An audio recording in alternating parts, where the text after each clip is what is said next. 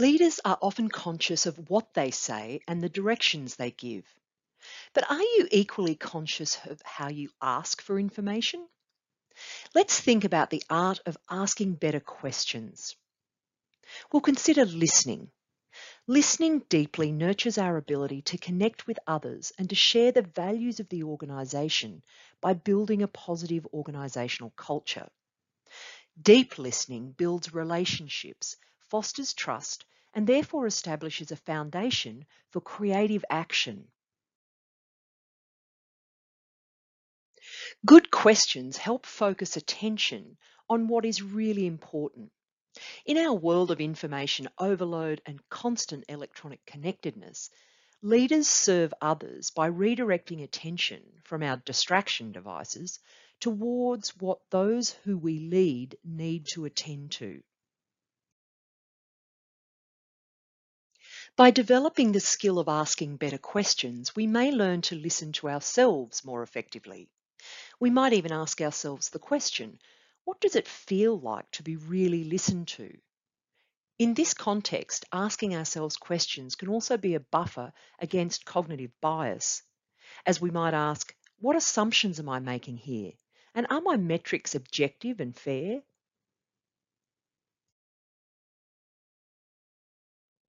Research has shown that asking better questions creates confidence and improves team member competence. As a result, teams may exhibit greater creativity and innovation. Better questions can help guard against the dangers of groupthink, which undermines a team's ability to make effective decisions.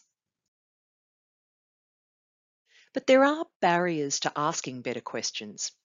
In many organisations, particularly ones with a strong technical orientation, leaders tend to hold themselves accountable for having all the right answers.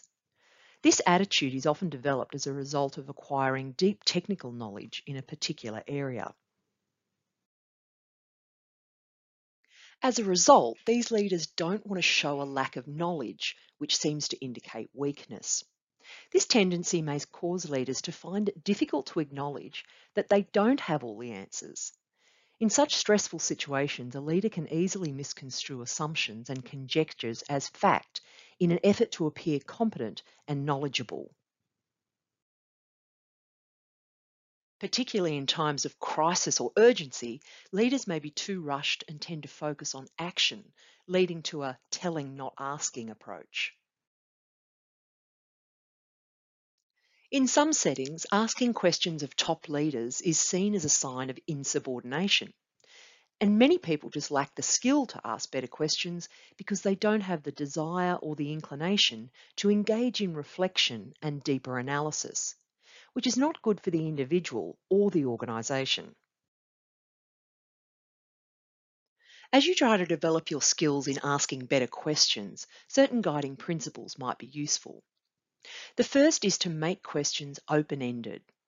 Open-ended questions foster reflection and deep thought, and they're more likely to lead to unexpected new ideas. Second, be a good listener. Focus on what is being said, including the body language, rather than composing your next thought or statement, and notice what is not being said, which can be extremely significant. Number three, avoid questions that are statements in disguise. Make sure you are really engaging deep inquiry and not simply trying to make your point in a different way or reinforcing your biases or preconceptions. Also, make the process as conversational as possible. Your tone and posture are very important in establishing trust and openness. And allow questions to surface deeply held assumptions.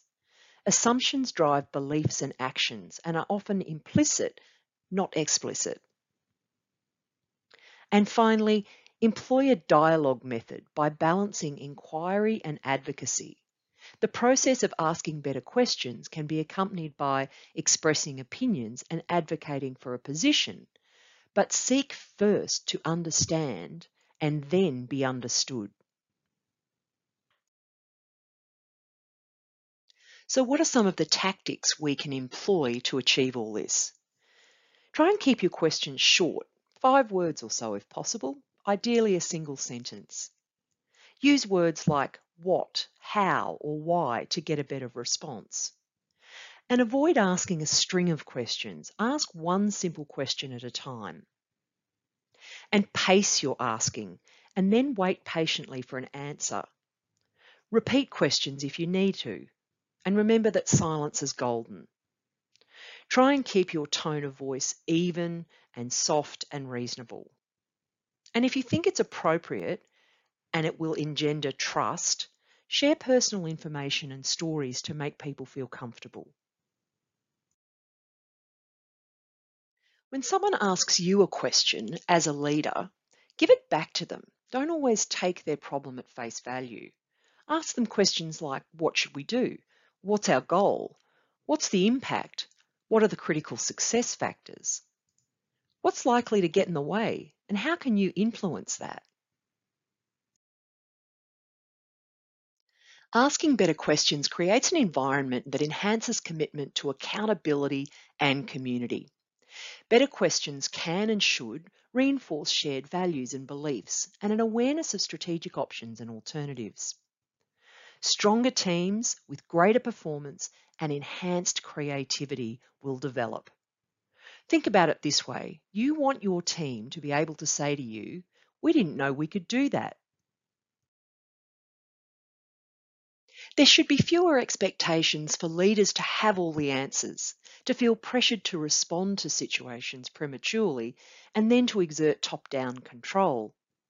Improved morale and greater staff satisfaction and retention may occur. Growth and development of leadership skills within the organisation can be practiced regularly and also shared with others. Having permission for everyone to ask questions empowers everyone to lead and increases candour and commitment.